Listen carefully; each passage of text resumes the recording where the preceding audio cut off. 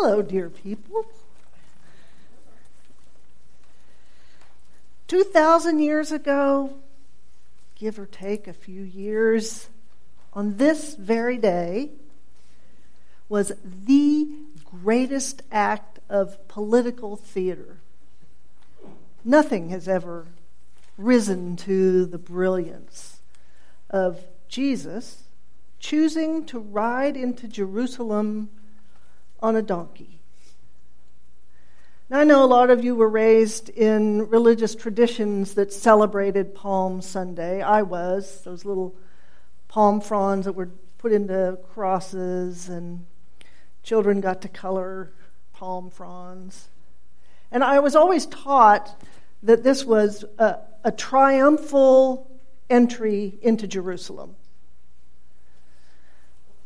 Well, that was accurate and not, as often stories that get told to you are. Instead, it was actually a brilliant act of collaborative leadership, co-opting of a story, and flipping the world on its head. And to get to that, we need to know a few things that most of you likely already know. I apologize for repeating your understanding that Palm Sunday and the week leading up to Jesus' crucifixion and Passover always intersect in some way. And Passover begins this Friday night, the first Seder night.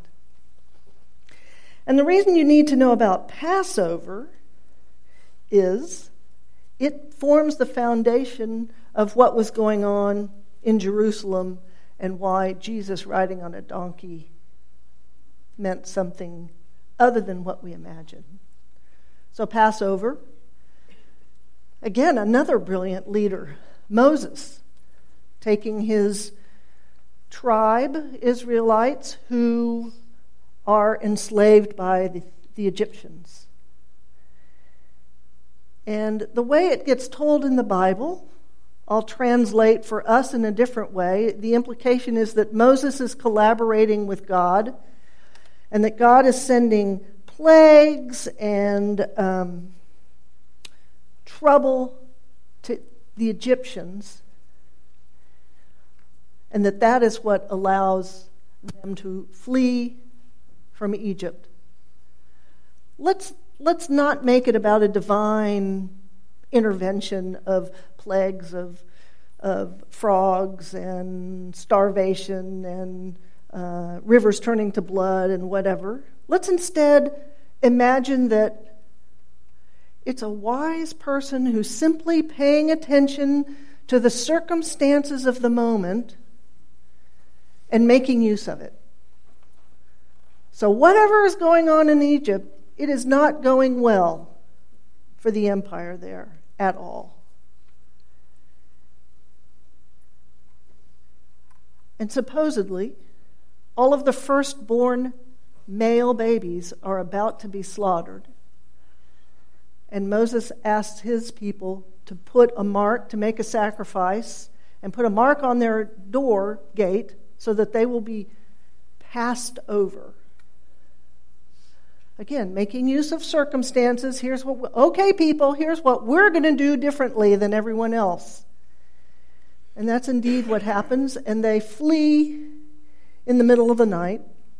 The story goes, flee so quickly that they don't have time for their bread to even rise. So the Israelite, now the Jewish people, now the Jewish traditions around the world have been celebrating Passover and honoring it and retelling the story for thousands of years. If you've ever been to a Seder, if there's any way that you could get yourself invited to a Seder, I encourage you to, because it's a retelling of this story with every single sense of your body. There's flat bread, matzah. The whole point of matzah is it's not risen bread. Bitter herbs to explain what it means to be enslaved, that it is the bitterest of lives. And then they drink at least 4 glasses of wine to honor the freedom, the joy of not being enslaved.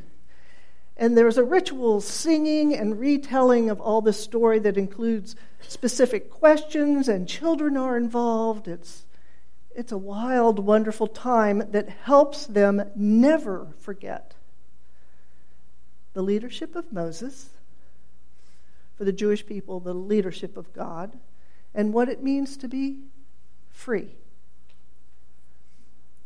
So what's going on in Jerusalem when Jesus is coming in is the exact same thing. It is Passover in Jerusalem. Remember, Jerusalem is primarily a Jewish community, Jewish city, even though it's under the control of the Romans.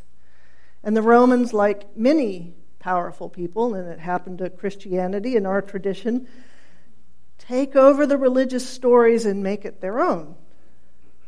So who is triumphantly coming into Jerusalem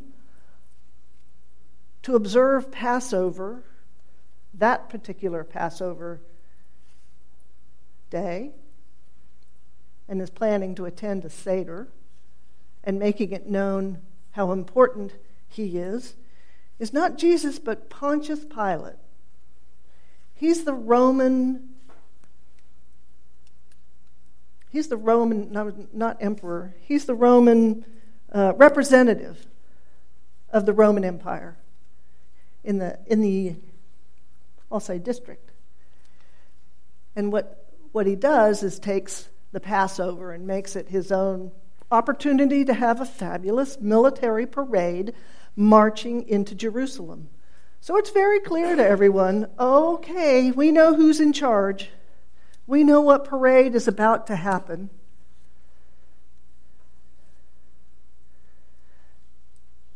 What Jesus does is he's not operating on his own.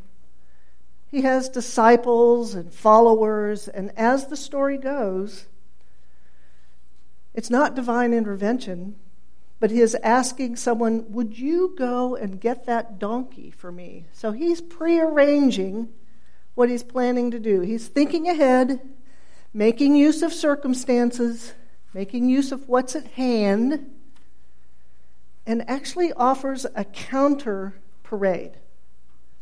So Pontius Pilate is on one side of the city, marching in, triumphal, and Jesus is mocking it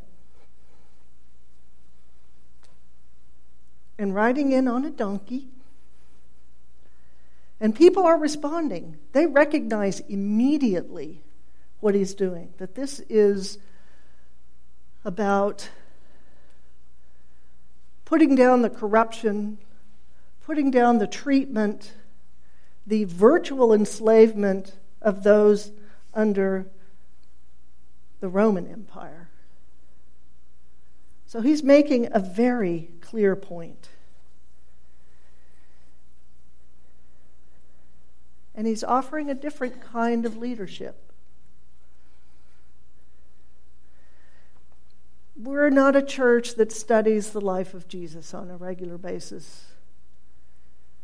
So it makes the strength of this telling maybe not as strong as it needs to be, but up to this point. So Jesus knows he's going into Jerusalem for a kangaroo trial with Pontius Pilate, and that he inevitably will be found guilty and he inevitably will be killed. So he knows what he's going in for. And because we haven't immersed ourselves in the life of Jesus,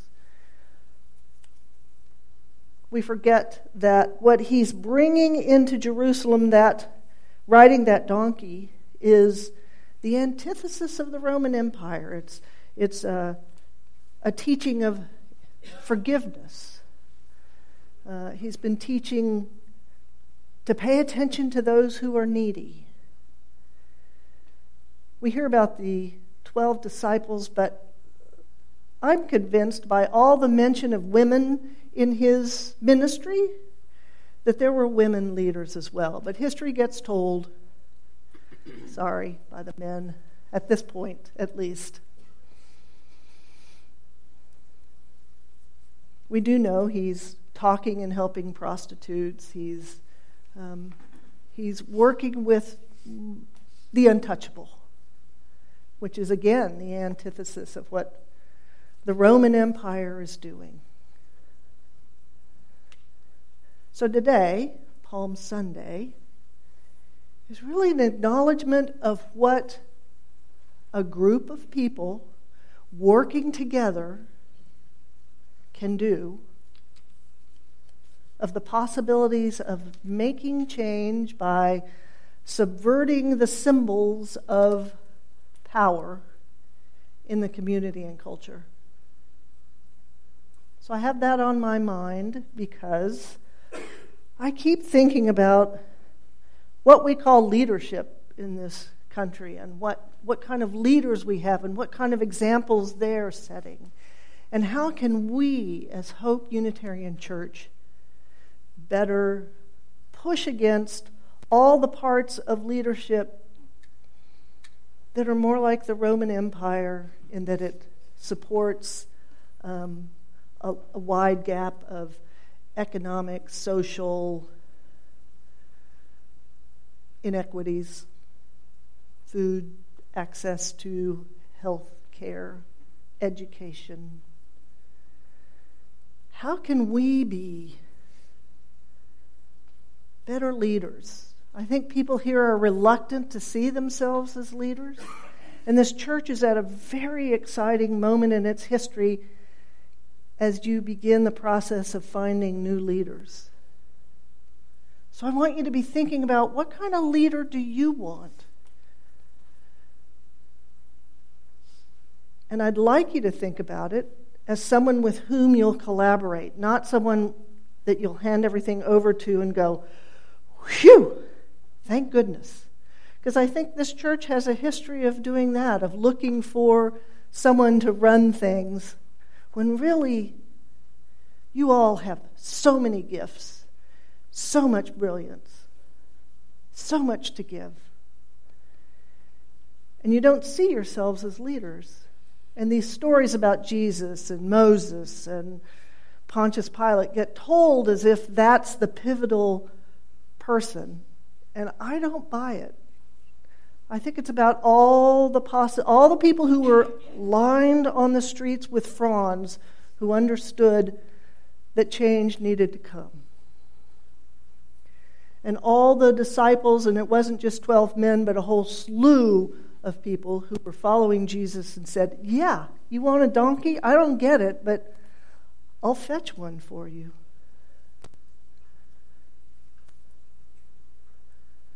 And we have work to talk about. So what are the things that really need to be subverted that we can do with care and thoughtfulness? I'd put it this way.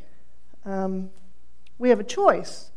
Like, which parade do you want to be in? Do you want to be in the parade with Pontius Pilate? Or do you want to be on the parade with the donkey? And I think those are the choices that this church are going to be making over the next 2 or 3 years. And yourself. What kind of leader do you want to be? What piece can you do? Can you be the one that fetches the donkey? I know a few of you live out in the country.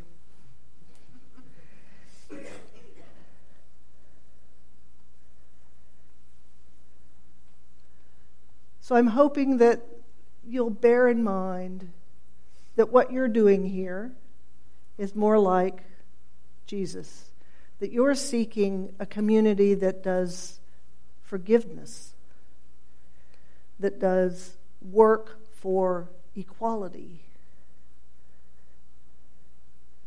that names things when they are wrong and unjust, that this church will choose in its next couple of years to be in the parade with the palm fronds. That's what I wish for us. May it be so.